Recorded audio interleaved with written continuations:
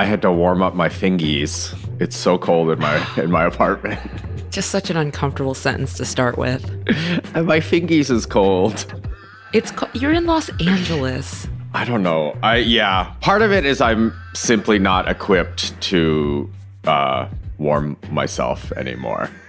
Well, you're in Los Angeles. Do you know how annoyed our listeners in Buffalo are? Anywhere. Our listeners in Fargo are. Our listeners in Duluth.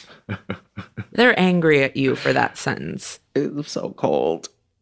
I've swam in November in Los Angeles. More importantly, Traci Thomas is here. Hi. I'm also really cold, so I'm also in Los Angeles. God.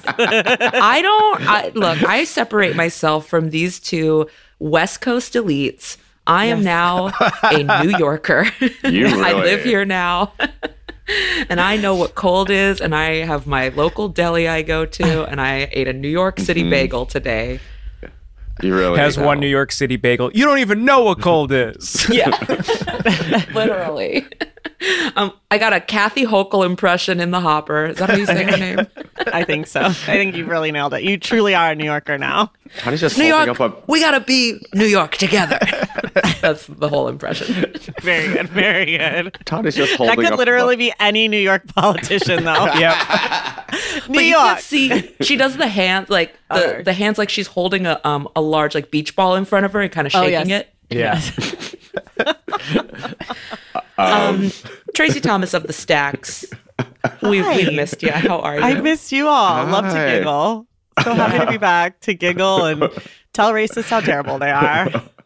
Although not less today, because this is our non-regular, but should be more regular. We were trying to figure out what to name this pre-taping, and we did not land on anything. So we will just say, instead of all the negativity of racism voicemails, this episode, we have a little positivity because Traci's got some book recs for everyone. But don't worry, they're chock full of negativity and racism because I know my audience.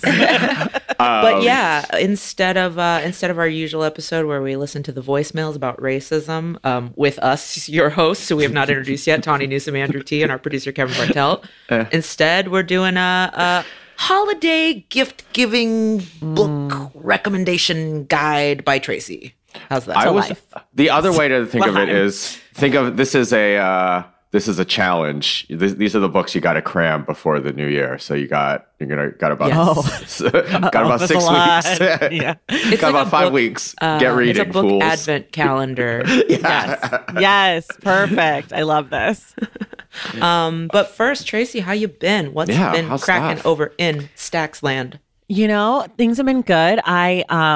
I am launching a live series in Los Angeles. It's 6 parts. It's with LAist and KPCC, and I'm talking about books, but in a fun way. I'm telling people, I'm like, it's a book event, but it's not a book event. Like, you don't have to read anything. It's not a book club. There's going to be cocktails. It's a good time. We'll have guests. So the first one is, I think, the day this episode comes out, November 16th. So that's what I've been really focused on. And you all know, whenever you like create something and put it in the world, comes a point where you're like basically done with the work, and then all of the anxiety of will anyone be there comes. Yeah. So I'm like in this very tense space of like, please show up to this thing I made, because they were like, we'll give you whatever you want. Like, you can have carte blanche. I think that's how you say it. I don't know, very French pronunciation. Very French. And like whatever creative things you want to do, and we'll like, you can have our space, whatever. And now I'm like, great, it's going to be awesome. And now I'm like, is anyone going to be there besides my mom? Like, hard to know. So that's they will. I mean, I love we are. that. If you're listening to this podcast and you are within 2 hours of Los Angeles, be there. You have to come. Yeah, absolutely. Or else you're Also, I racist. love the pitch. I love the pitch. It's a book event, but you don't have to read anything, and there's going to be cocktails. Yes. Yeah. Yeah, I'm really trying to, because I have this like new life mission about books, which is that I'm really tired of the way that books are like so pretentious. And I'm really tired of the way that like people feel like they can't talk about books because they're like, oh, I'm not smart enough. And I'm like, well, you talk about film and you're not fucking Martin Scorsese. Like, you're also not smart enough to talk about like music. And yet you have so many hot takes on Beyonce. Ooh, and so boom. I'm really trying to like encourage people to just have hot takes about books, and like it's okay to be like, that book sucked, or to be like, I really love this book, and someone else to be like, no, it was bad. Just like the way we talk about White Lotus, you know, like I want books to be more like White Lotus. So I'm really trying to like encourage people that this night of books is going to be fun and not be like pretentious. And I've got Sam Sanders is going to be a guest, and then also Danielle Smith, who's an incredible author, and she's the host of the Black Girl Songbook podcast. So we've got trivia, we've got Reparations Bookstore is going to be selling books, so it should be really fun and not annoying white men doing book things. But I feel like you have to say that, because when you hear book event, it sounds like something boring that I have to go to with my uncle. And I hope, I mean, uncles are invited, but like you don't have to bring your uncle. Hip uncles only. I'm also dying, Traci. Uncles you're so allowed. sweet. You're like one of the kindest people, but yet everything about what you just said is such a drag. You're basically like, hey, you feel too dumb to talk about books. Well, you're dumb as hell about film too, and that's not stopping you. Like, that's exactly right. Though, like people feel so entitled to have like the craziest takes on everything else, but then it's like, oh, read this book, and it's like, oh, I don't want to say anything. Like, I don't think I got it, and I'm like, no, you got it. It was bad. That's why you feel like you shouldn't like, and you can say that out loud, and I encourage, because I think that like talking shit about things is good for the art form. Like if someone is like really impassioned about how much they hated, I don't know, what's something that people hate? White Lotus is what keeps coming to mind. I watched White Lotus just because people on Twitter were like, it's the best show ever. And people on Twitter were like, it is very bad. And I was like, well, now I have to watch because I need to know. Yeah. And I came down on the, it is a very bad side, but I was entertained, and I want people to have that experience with books. Like, I want your friend to be like, this book was bad, or like, this character was racist and the author has questionable ethics. And like, I want to be able to talk about that in a fun way. So I'm not nice also. I mean, thank you for saying so, but I'm very evil. Maybe more what I mean is you're smart and funny. And to me, that's all I require in a person. I feel this way about art. Like, I don't know shit about art. I don't pretend to, but I'm happy to like go in, look at some shit and be like, that looks cool, or be like, whoa, that made me feel weird, or be like, that's scary. And like, I don't know. If people are like, wow, was it good? How was the art show? I'm like, I don't fucking know. Yeah. That's how I feel about art too. But I also like don't really like art, and so oftentimes I'll like go to the art museum and be like, I did it. I got my 5,000 steps. I can go now. Like I looked around. I pretended to be cultured. I accidentally brushed up my giant coat in New York City against someone because I really only see art in New York City, to be fair.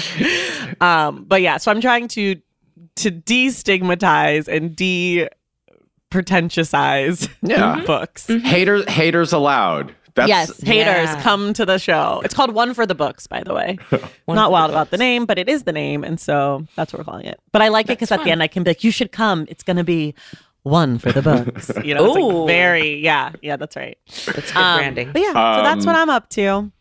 Wait, cool. did you say it's today, as of people listening, is the first one? November 16th. Yeah, and then there'll be one every other month for the next year. So it'll go every other month till September. Nice. Yeah. So the next one is January. I was going to say, but did you say what time and where?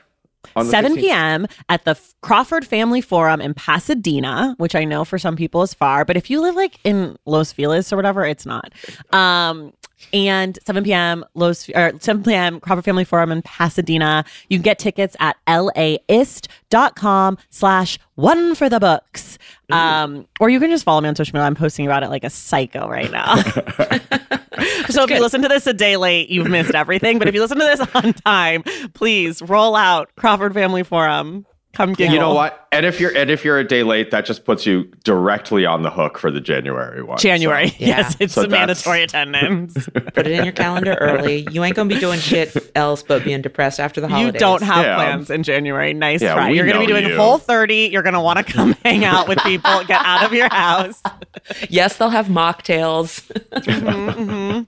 Definitely some soda water, I'm sure, at least with a lime or something. You can come after your fucking kettlebell breathwork awareness class.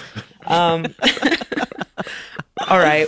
What else? We got to talk about the Senate a little bit, right? Mm-hmm. This is this is worth celebrating with a huge asterisk. Yeah, I think that's right. You know, it all went better than probably most people, or if you listen to the news, people thought the election stuff. I feel like I've been such a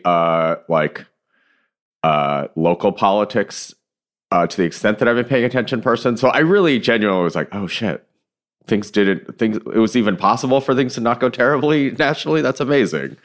It is wild that as of this taping, Rick Caruso still might be mayor of fucking Los Angeles. But the last thing I saw, she was going. It's going in her direction. It's less likely, but it is still not still on the table. It is just like wild how everything else mostly like turned out well, and then who are these people that are like voting for Kenneth Mejia, a guy that put up billboards basically saying "fuck the LAPD," but also voting for straight up Republican Rick Caruso. So like weird. It had to be tens of thousands of people, and it's like, who are these people? I wish I knew enough Katy Perry song lyrics to make a joke about the type of people voting exactly like that, because Katy Perry is like a big Caruso supporter. Yeah, well, I think that I think we would all say they are fireworks, you know? Yeah, they are like fireworks. Baby, they are fireworks. That's pretty and much a little bit of a dark horse as well, right? Yeah. But here's what I do know: they definitely did not kiss girls and like it, because Rick Caruso hates the LGBTQ community. Yeah, so or they I don't. They kissed girls, they liked it, and they felt deep shame, and then they tried to beat up a bunch of nuns and steal their house. Yes, and then they tried to criminalize homelessness. Even more. Some Katy Perry deep cuts. Why is she going after Katy Perry and the unhoused? Fuck Katy Perry. Fuck Gwyneth Paltrow. Fuck anyone who voted for Rick Caruso. It's really an is insane thing. wild. I have to say this, though. This is my one Republican hot take, which is, and like, this is a big caveat, so don't at me.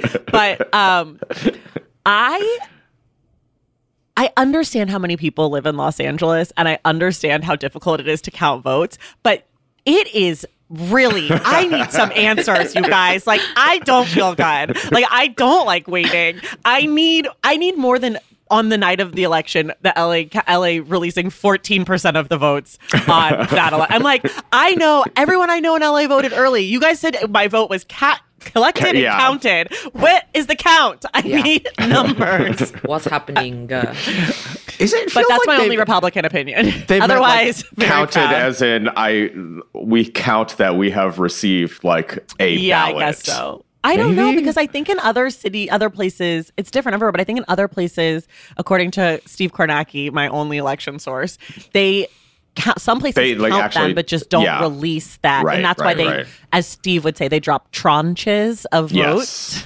all at once. I hate that word. It sounds like we're all saying something wrong. It's a mispronunciation, but it's correct. Like we're eating tranches. Well, I think I would say the reason is it's because LA's just so chill, you know? We're just like chill vibes. Just like having, relaxing, shivering. We're doing a little shivering right now because it's cold as hell. Cold. So we just can't. I don't know. We can't. That's fair. But otherwise, I feel like it's good. It's good news for Team Blue, if that's the team that you're on. But it's not horrible news for Team Red. Yeah, well, if you're a Republican, it's not like everybody's trying to make it like red wave or blue wave, and it's like, no, it's basically how it's always been, really close in the places. Yeah. And like, could have done better. I don't know. Maybe the Democratic Party should have put a little more money behind Mandela Barnes, because it feels like he could have won that with a little more organizing from like outside sources. But whatever. I don't really know that much. My favorite tweet was Looks like that supposed red wave was actually just some classic mid-cycle spotting. So many period jokes in an election cycle dedicated to women's reproductive health. Just very spot on. I mean, I guess nationally it just continues to be a stalemate with open fascists, and we'll flip the coin again next couple of years. Yeah. But the thing that's crazy is like the number of actual votes. I feel like if you were to take like the votes for blue versus red or whatever, like it's not close. It's just the districting and the, like the way that the Senate works and the states and all that. Like it's fake. It's fake closeness, which is so frustrating. Yeah. It's like I'm on the winning team by like 3 million votes, right? In 2016, that's what Hillary won by, 3 million votes. And yet I lost. Like, make it make sense. I mean, there is a name for a political system where a far-right racist minority has control over, the majority of people. Right. How are we not an apartheid state? I couldn't tell you really. Right. I'm sure there's some technical definition, but we are not a tiny, but a minority of white Christian nationalists get to dictate what this country does, and that's fine. And it's especially apparent when you see all the feel how you want about polls, but when you see all the evidence that people overwhelmingly want the right to choose their reproductive freedoms according to their individual needs and preferences and wants, and then overwhelmingly across party lines, people want that choice. And the fact that we are still having that conversation and having all of these bans on the books is so incongruous with what the people actually want. Yeah. Oh, here's an actual a question for the listeners, which is the one thing remaining.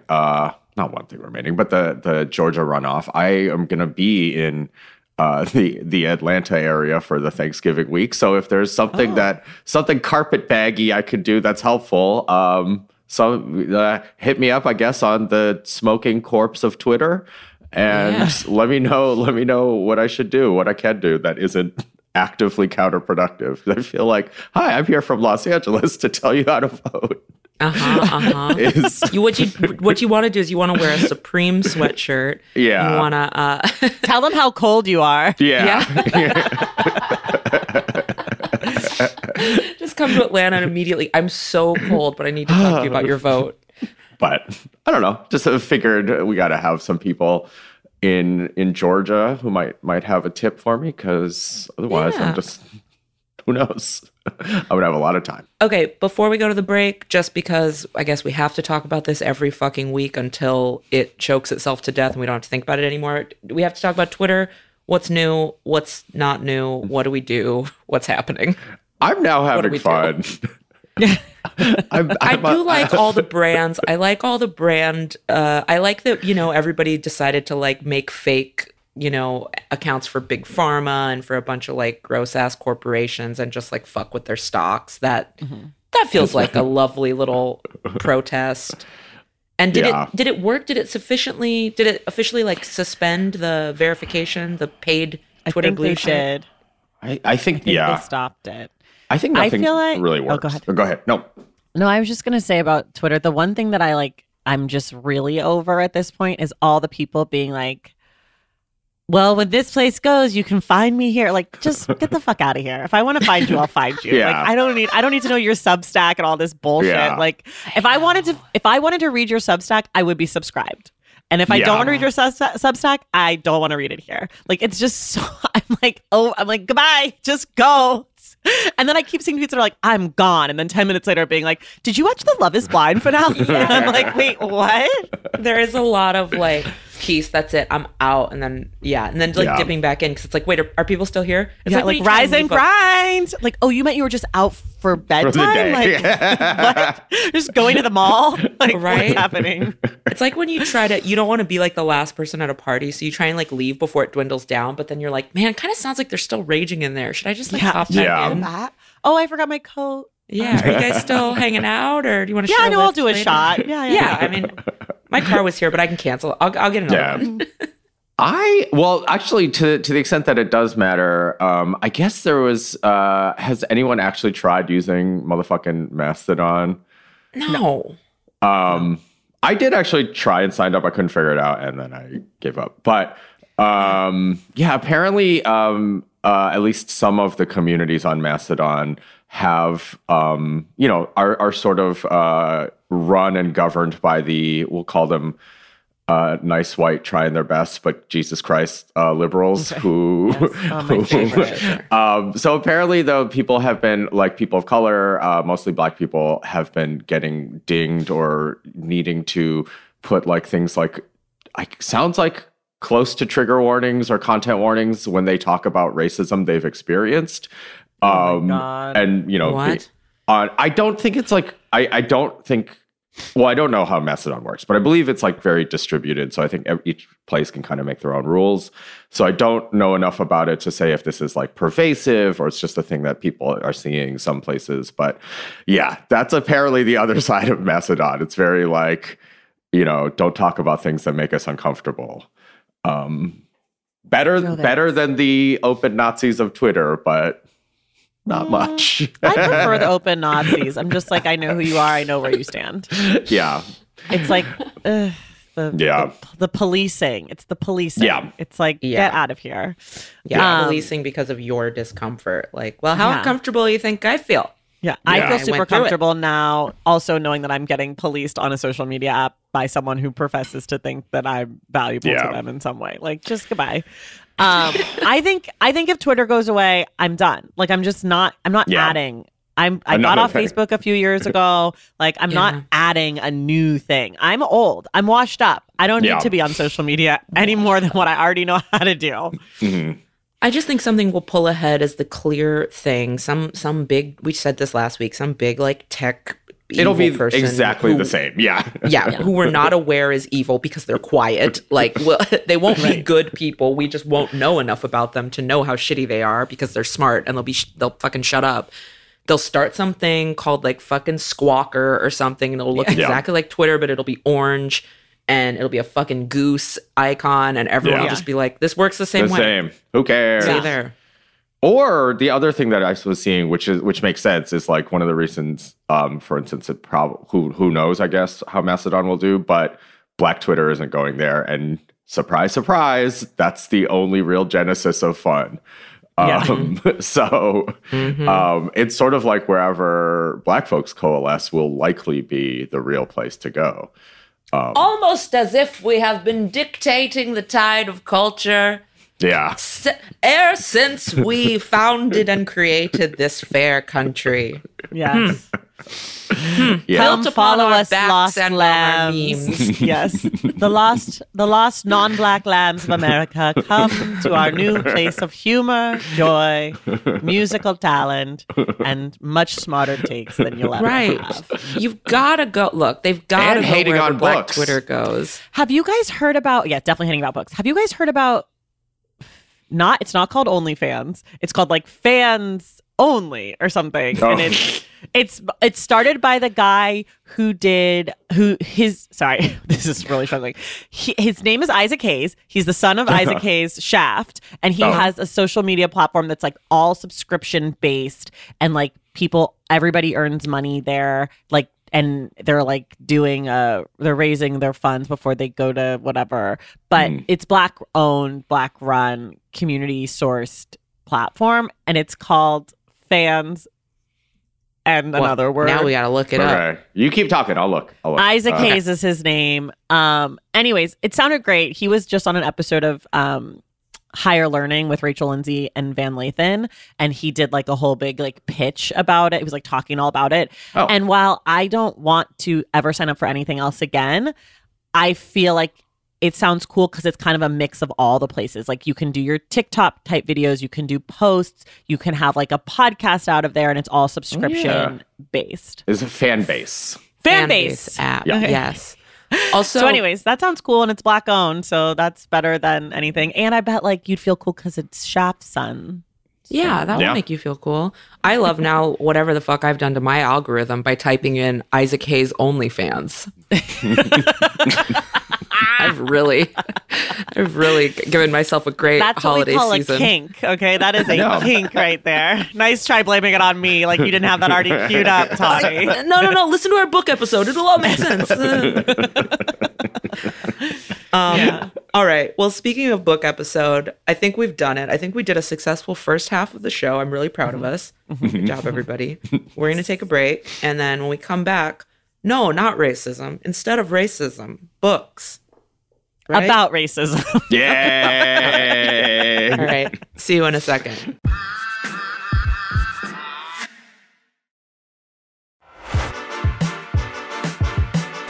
Traci.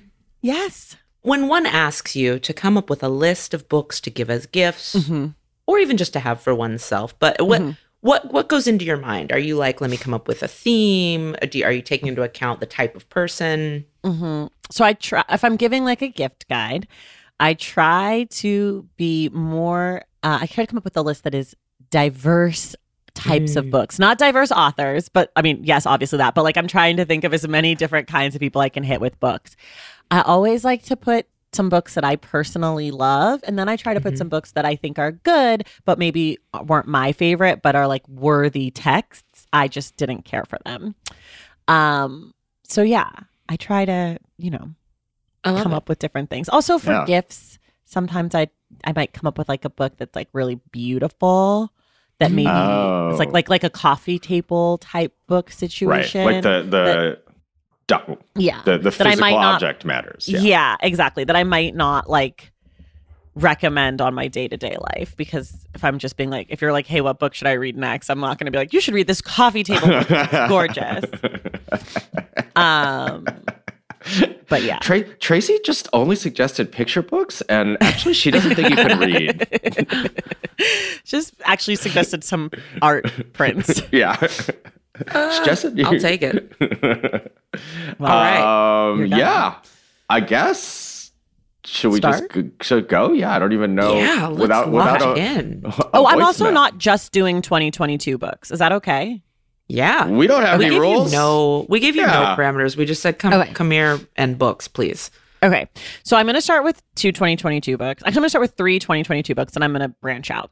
So 2022 was a weird year for books. I really didn't love a lot of the books that I read this year, except for the next few that I'm going to tell you about. So the first one is called South to America. It's by Imani Perry. I hate to just say like grand proclamations. No, I don't. I love to do this. But I think that she is probably one of the greatest living writers right now. I feel lucky to live in the world where she is creating books because she's so smart and incredible. That being said, her newest book, South to America, is all about the South. It basically is how the South, American South, like shapes and defines the rest of the nation. It's nonfiction, and she goes to different regions and she talks about different regions, and she ties in like all these different cultural artifacts, moments about that region, and kind of ties it to her own story. So like she talks about Washington, D.C. Is that the South? Yes or no? And she explains like why it is and why it isn't. And then she talks about like food from there. And then she goes to Alabama, which is where her people are, and talks about like honey buns. And she talks about like she traces back her own family history from slavery, and talks about like her great whatever, and her story, and how like she doesn't even know if her name is Esther or Easter because the records, and she explains why that's really important. And like it's just this hugely sweeping book that is so beautifully written and so interesting, and I've never read anything like it. And when I was reading it, I was like, this is easily gonna be the best book of the year, and I still think it's probably my number one book of the year because it's so it's just like I've never seen anything like it, and that I read a lot of books, so that is my first recommendation. That sounds amazing, and that sounds like something good for almost anyone. I mean, they got to be a little down. They got to be a little down, and they have to be someone. I would not give this to someone who's like getting back into reading. Like it's a gift for a reader. It's not she writes like these really beautiful, incredible sentences, but it is a little bit dense. However, I did listen to part of it on audiobook and it is really good. She reads it, so you get to hear her like talk about the different like ways of saying something, and like she'll like do like different accents or like different pronunciations when she's like describing it. So that's really cool. So if you are an audiobook person or want to be an audiobook person, I highly recommend the audiobook. Cool. Yeah, so that's a good one. My next book is basically like totally the opposite. It's called The Swimmers. It's a novel by Julie Otsuka. It's a slim novel. It's like, I think around 200 pages. And this book, I can't give anything away. I can only tell you a little bit about it. The premise, okay, let me start with this. When someone recommended it to me, I was like, am I going to like this? And they were like, well, I don't know. You could hate it, but it's so short. By the time you realized you hate it, it'll be over. So I went in very much like, this book's going to suck. This is because it's a little bit weird. It's a little experimental. It's like second person collective voice. So it's like, we did this, we did that. And the we is a group of swimmers who swim in a recreational pool, and they notice a crack at the bottom of the pool. And that's what starts the book. The book has a major shift and sort of changes, which is what I don't want to tell you at all about. Mm-hmm. It does not sound like a good book. It sounds like it's going to be like, we go to the pool and swim. But it's really, really, really good.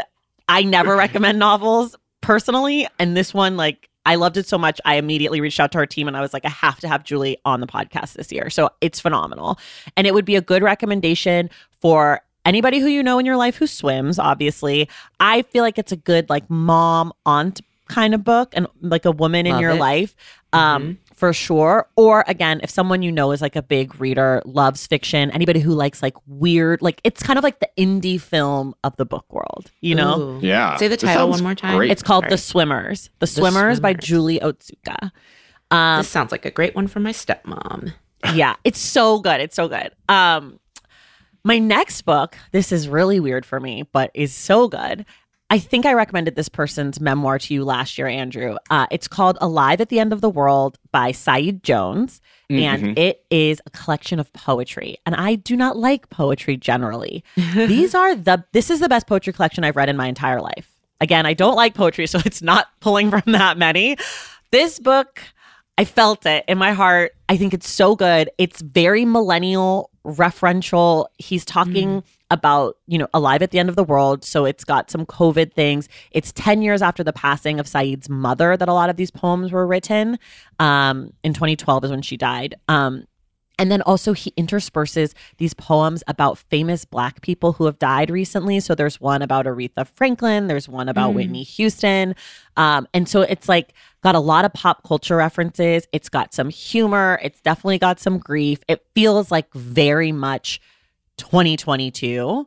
And the cover is insanely gorgeous. So that book I love, Alive at the End of the World by Saeed Jones. Love it. Oh, yeah, I also read a lot of poetry, so that's exciting. It does feel like poetry, especially given if nominally all our attention spans have been whittled down by social media. I'm like, feels like this is poetry's time. Potentially forever, I suppose.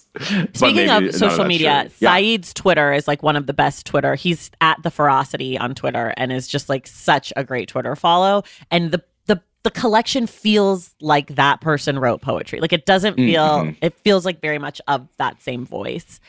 Okay, my next recommendation is for the people in your life who are maybe white or Black. Okay. It's great for all people, but I recommend this book for people who are like wanting to be down, but also don't quite get it. Needing a little hand holding. However, again, I think this book is really good. I think this book is one of those books anyone who's interested in current events would be really into, but I wouldn't be scared to give it to like a white family member or friend who is like trying. It's called One for the Whites. Here we go. I don't want to say it's One for the Whites now because I'm going to say the title and you guys are going to be like, fuck you. But the book is called His Name is George Floyd. And oh boy. Okay, listen, that's exactly my response. When I picked up the book, I was like, it made it to the National Book Award finalist list along with Imani Perry's book. And I was like, you know what? Fine, I'm going to read it because it's on this list. I try to read all the nonfiction books. I don't want to read it. It's going to be like a grab for clout in this moment. It's literally the opposite. It's two Black journalists from the Washington Post. They did so much research on George Floyd's life and family. They gave him like the full presidential biography treatment. Like, it is one of the most beautiful biographies I've ever read. They go back, they trace his whole family line into slavery. They trace the line of the people who owned his family, like their story. They did like 400 interviews. Obviously, we all know where the story goes. Mm-hmm. I was genuinely like upset when George Floyd was killed because I was like, I'm really sad I don't get to spend more time with this person that I've been reading about for the last like 250 pages.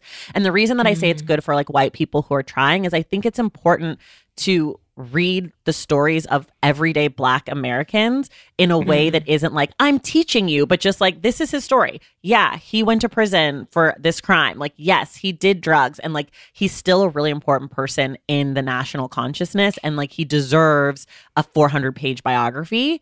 But again, I do think it's for anyone. And I was really, really moved by the book. I do think it's one of the best books of this year. I think that the research that they did, like all the details they found, they talked to so many people. And then the last section of the book, which is the trial, which is my least favorite part because that's the part we all kind of know. Mm-hmm. The authors, they were there for the trial. So they're writing about like what it was like in the courtroom and all of that stuff. Whereas the first 2/3 of the book, there is all research and talking to family members and friends and, you know, police officers and whoever else was involved in whatever different parts, teachers, coaches, like his football career. It's just like they do such a beautiful job of like rendering this life.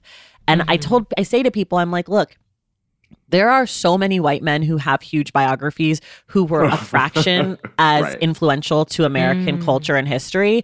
There is no world in which George Floyd should not have a biography like this. But I also think like Trayvon Martin probably should have a biography like this. Obviously a much shorter life, but like these people have had outsized impact on the world and on this country. And so I'm a really big fan of this book. And if you had the reaction that I had, which was like, it's not that. I promise it's not that. Because I would never recommend that book. Yeah, one of those like teachy, cloudy books. That's unfortunately what it sounds like. But now I get why it's named that.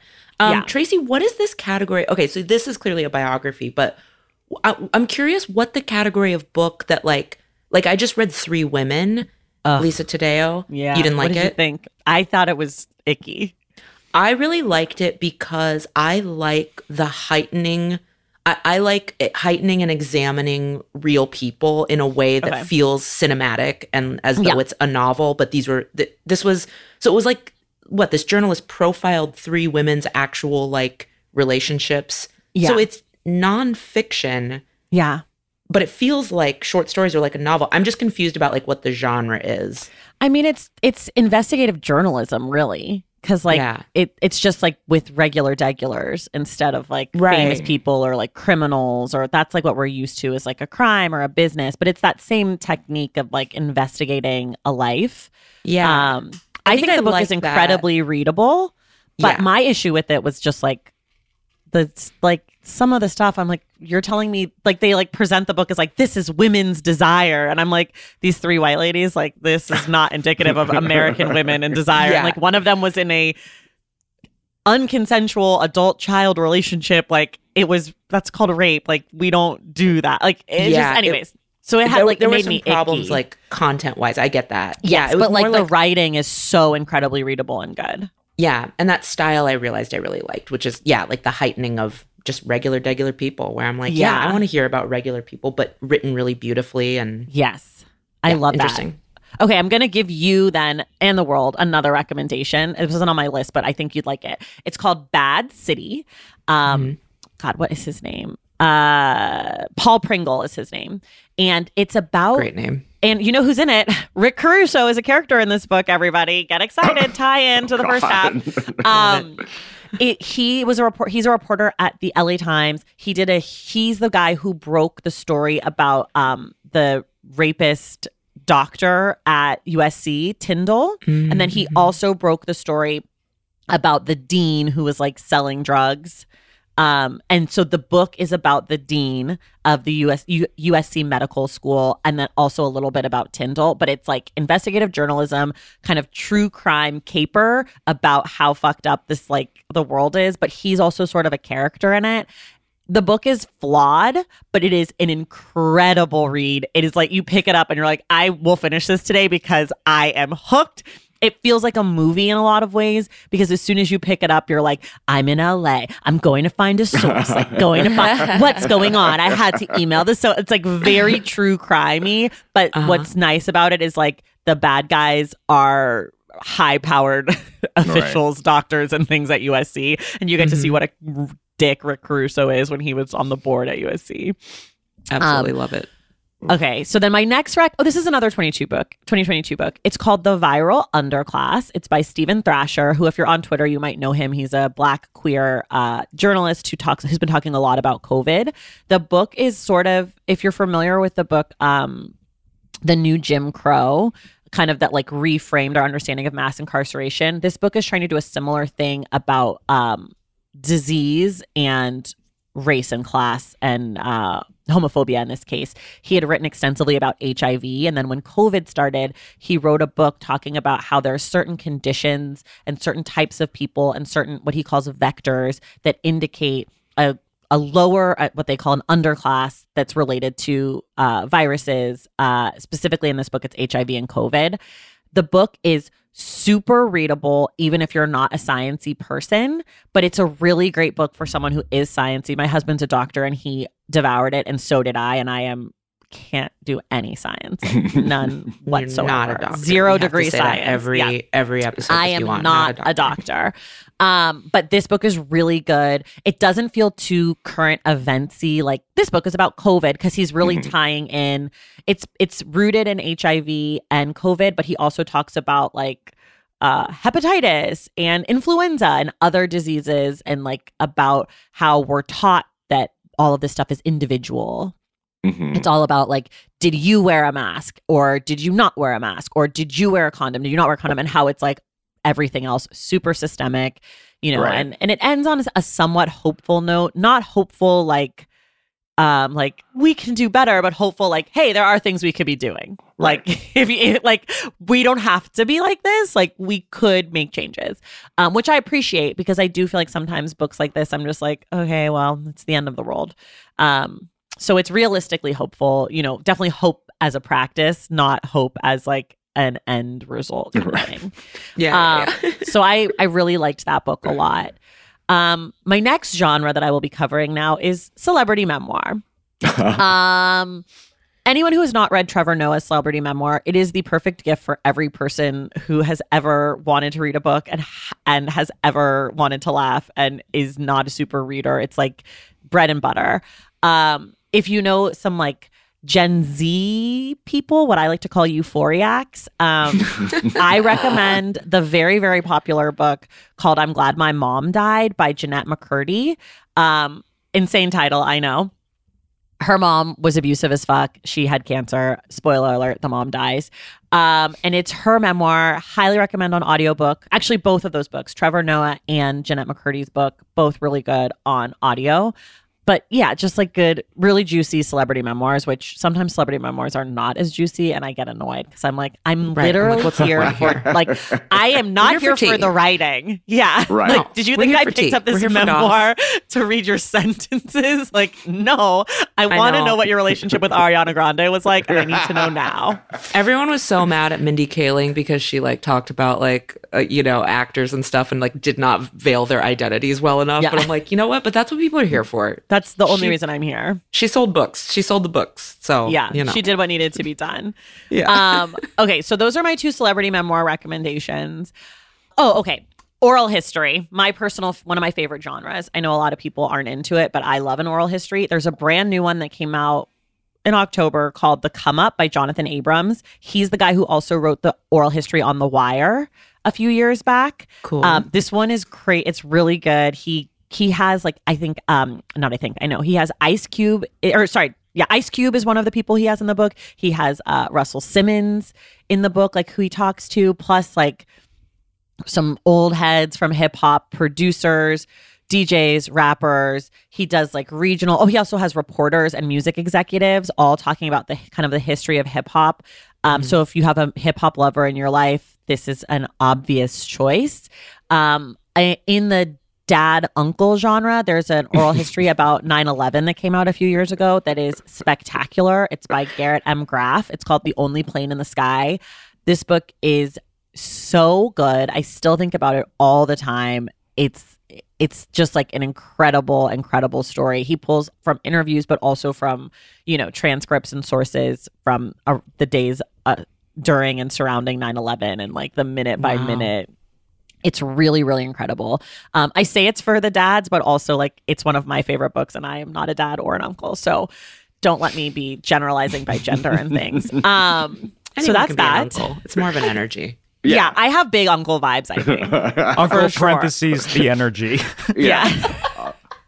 Is that the track, the song? Yeah.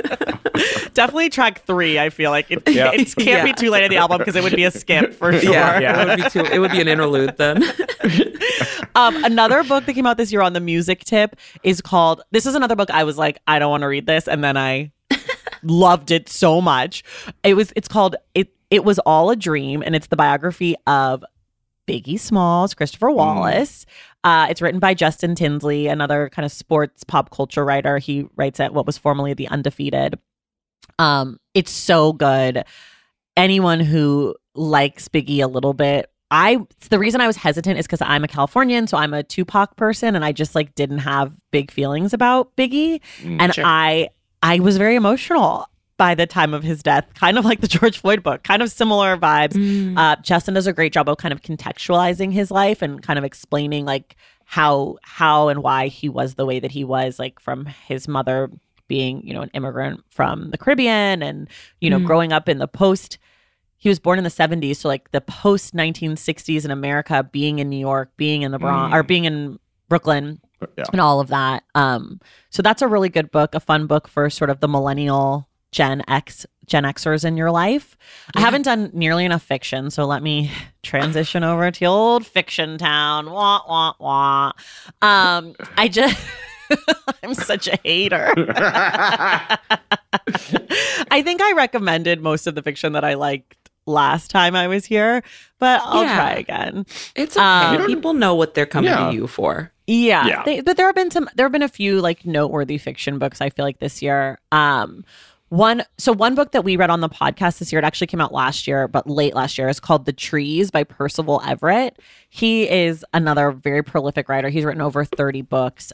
He also wrote the book Telephone and Erasure. Those are the two of his more recent books. And he had a brand new book come out this year called Dr. No. But The Trees is a satire about lynching in America. It's set in Money, Mississippi. So for those of you who that doesn't trigger instantly, that is the town in which Emmett Till was killed. And it starts off with Carolyn Bryant, the woman who accused him of winking at her or whatever, her family in like 2018.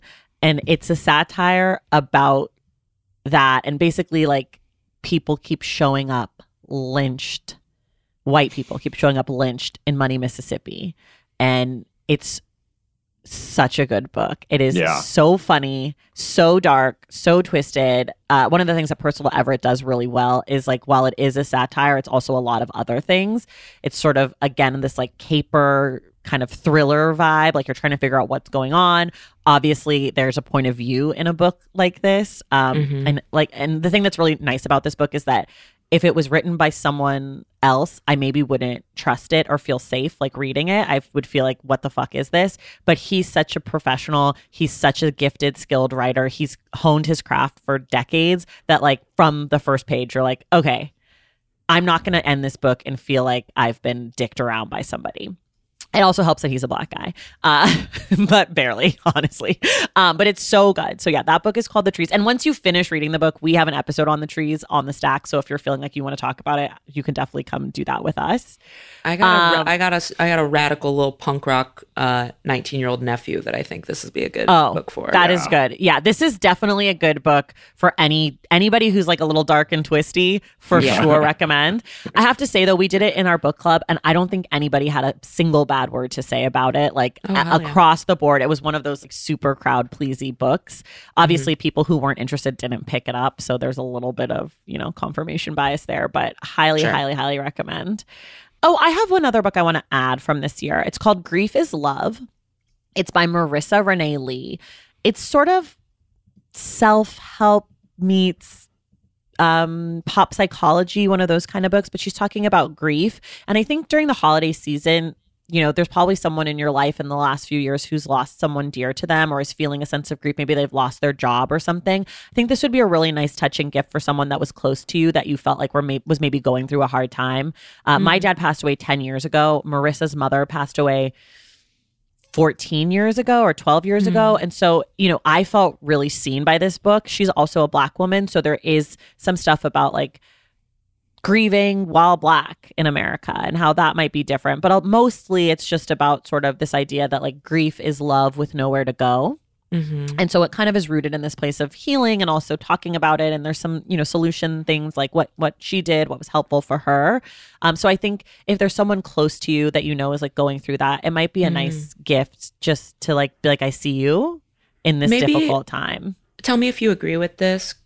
I don't have a strong opinion, but this is a criticism I see a lot of the book, A Year of Magical Thinking, Joan Didion. When someone passes, a lot of people give that as a gift. And I have heard a lot of people, women of color especially, kind of say like, don't give this book to women of color who aren't like it's kind of, it feels like a rich white lady privilege book. Maybe. I mean, I think Joan Didion feels like that. I personally love that book, but I read it too, years ago. So I haven't really thought about it in a critical way. I read it before I was reading. Yeah. Like, and I also don't know if, I think it's also heavier to give it to someone who is grieving and say like, this will help you if you feel kind of so far from her experience and privilege. This book is definitely going to be, it's less lyrical than Joan Didion. It's much more like, hey, you know, each chapter has like a theme, and it's like, you know, like forgiveness, and like, you know, she talks about like making space to like forgive the people in your life who show up for you in a way that is not what you were hoping or don't show up for you at all. Like she talks about like kind of like the disappointment in grieving, and it's much more about like the experience of going through grief and less about like her experience going through grief. It's a little more like self-helpy in that way. Yeah. Which is why I just think it's like, I think it's also a nice gift to be like, I see what you're going through right now, especially at the holidays. Yeah. So, but it's much more inclusive of Black women than Joan Didion for sure. Another novel that I really liked this year is called Night Crawling. It's by Layla Motley, who is approximately 19. She just turned 20. She wrote the book when she was 16 and 17 years old. It is incredible. It was Oprah's book club pick this summer. It was one of the books I was most looking forward to this year. It does not disappoint. It is about, for those of you who are not from Oakland and maybe aren't familiar, there was an Oakland police scandal where the Oakland police were picking up sex workers and forcing them to have sex with them at sex parties, basically. And it's the story of, it's based off the story of one of these girls, or inspired by one of these girls. And I say girl on purpose because in this book, the main character, I believe, is 16 and 17. So it is a child. And it's sort of a fictionalization of this story. And it's really, really good, really propulsive. And then my last book is Oakland one of those. PD. Yeah, aren't they joyful? There's a new book coming out about them, nonfiction, called We Ride at Night. Comes out in 2023. I cannot wait. January. Cannot wait. For absolutely no reason and having nothing to do with anyone I may or may not be related to. I'm just really excited to read that book about the Oakland PD. I don't know what this is in reference to, but I'm loving the shade or whatever, the tea. Just, you know, just a whole ass law enforcement family that I got from. Got it. You know, it just needs airing out every now and then. Got it. I love it. Okay, I said one more. I have two more. I'll be really quick. These are my last two. This one is for the old head Black folks in your life and the young civil rightsy Black kids in your life. It is called The Movement Made Us. It is by David Dennis Jr. and David Dennis Sr. David Dennis Sr. was an organizer at CORE in Mississippi during the civil rights movement. David Dennis Jr., spoiler alert, is his son, who also writes at what was formerly The Undefeated, sports, pop culture, music writer. Fantastic. Obsessed with David. And David tells his dad's story. David's dad was with Medgar Evers the day that he died or the day before. He was supposed to be with him when he was like going back to his house. He was friends with the 3 voting activists, Scherner, Cheney, and something. Anyways, they were the 3 guys who were killed in Mississippi. They were like direct reports to David Dennis Sr. because he was like an organizer. They were going out. He was again like supposed to be in their car that day. And it's his story sort of like the PTSD that comes from being a civil rights activist. He was also on the Freedom Ride buses. He was on the first bus. Like he sort of is a Forrest Gump figure for Black civil rights a little bit. He knew, Fannie Lou Hamer, and it's a really incredible story. I told David, I was like, I'm obsessed with your dad now. The names are Michael Schwerner, Andrew Goodman, and James Cheney. Goodman, that's one I couldn't think of. Yes. So he's kind of connected to all of these moments in the South, and David kind of, it's sort of like an oral history memoir kind of thing. Like his father told him his story. He wrote it. It's really beautiful. Definitely recommend, especially if you have older Black people in your family, because it really like renders this time beautifully. Here's my last one. There is this really gorgeous book called Spike, which is a Spike Lee photo coffee table book. It's just really beautiful. Like I was in a bookstore and I saw it and was just like, this is so fucking cool. So yeah, it's like a big, thick, like director's cut kind of book. Maybe it's called Spike Lee. It might be called Spike Lee. But it's really beautiful. It's like a thick ass picture book with, shots and memories and quotes and all these things. So that's my big fancy book that I would never ever buy for myself, but like would gladly accept it into my home. I love it. Did I forget any kinds of books? I didn't do young people books. Any kinds of books. No. Young people can read grown-ass books. I know, but people are really into YA. It's not something that I'm not into. Though there is a fantastic graphic memoir that came out this year called Victory Stand by Tommy Smith and 2 other people about the Black Power fists at the 1968 Olympics. Oh, that's nice. fun. Yeah, I like how you're like, I don't have a recommendation. I do have a recommendation. I know. I think that I don't, and then I do. I'm really into graphic memoir right now. It's my like new obsession. It's just so easy. Like you can pick it up and read it in a day, and then you feel like, oh my God, I've learned, and it's so beautiful to look at. So yeah. Oh, that's a fun.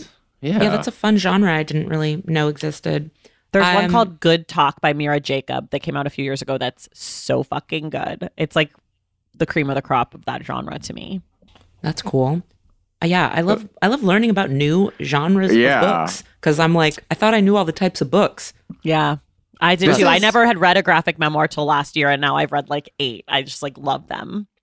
Oh, this is amazing. Just every time Traci's here, your brain is like so impressive. I'm just like, oh my God, this is amazing. Thank you. Well, I'm happy to give more if they're like, I need a book for whatever. Please feel free to tweet at me as long as Twitter still exists, or follow on Instagram at the Stacks Pod and message me or whatever. If you join the Patreon, the Stacks Patreon, at the Stacks, patreon.com/the Stacks, we have a Discord where it is very litty to titty for the book recommendation section. It is constant, and every week people share. On Tuesdays we share what we're reading, and there's like so much back and forth. We also have a channel for The Bachelor, because let's keep it real.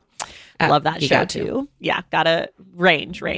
But yes, happy to give more book recommendations, and we'll be giving, my books of the year on my column that I write later, and I'll be doing a books of the year episode on the Stack. So there's definitely many more book recommendations over there.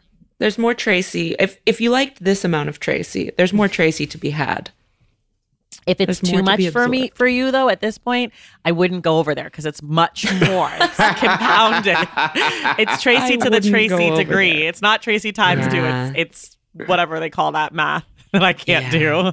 But I would say most importantly, if and as you should be, and if you've listened this long, you're on the more Traci side of things. Get your ass. There's still time if you're in New York to buy a plane ticket to get your ass to the Crawford Family Forum tonight. I never leave New York. I love New York. Yeah. One flight to Pasadena, please. Tawny won't be able to make it because she'll be eating a bagel for the second time in her life. I'll be eating a bagel on top of a pizza underneath the Brooklyn Bridge. You need to get a chopped cheese. Yeah, I'm going to put a bagel in a chopped cheese. Perfect. Chopped cheese bagel, please. Yep. Just fly your ass to Burbank Airport, where you will be very close to the Crawford Family Forum. Yeah. Hell yeah. You can make it there and then zip out. You don't need to see nothing else. Yeah, there's not a lot else in Pasadena. Well, Traci, this has been amazing, and thank you for telling people where to find you. Are you just at Traci Thomas on all the things, on all the social I'm things at the Stacks Pod. I don't do my Pod, personal. Okay. Yeah, at the Stacks Pod on Instagram, at the Stacks Pod _ on Twitter, thestackspodcast.com, the Stacks in your favorite podcast app. Come hang out with me. Yeah. Easy peasy. Well, thank you for doing this special. I almost said no racism edition, but that's not true. Just heavy racism still. Different.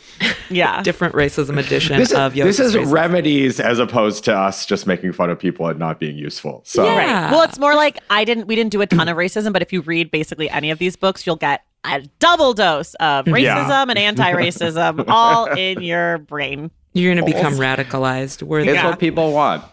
Yeah. And once again, I appreciate just having a big old one-stop shop. I'm just going to order all these, and then I will have a new stack to work through. And then I will feel smart for the next year. Awesome. If you want more of us, so we told you how to get more Traci. If you want more of us, you can go to our subscription website, suboptimalpods.com. It's the optimal place to subscribe to all of our podcasts, where we do varying degrees of racism items. The goal was to do non-racism items over there, but, you know, a leopard can't change her stripes or whatever the fuck.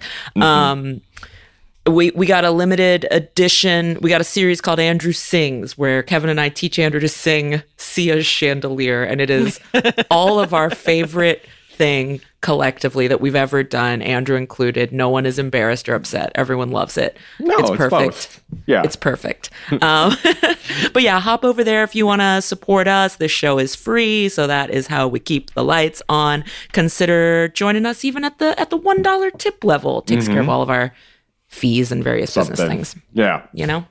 Cool. 323-389-7223, 323-389-RACE. Voicemails next week. But yeah, most importantly, Traci, thank you so much. This was, as usual, fucking great.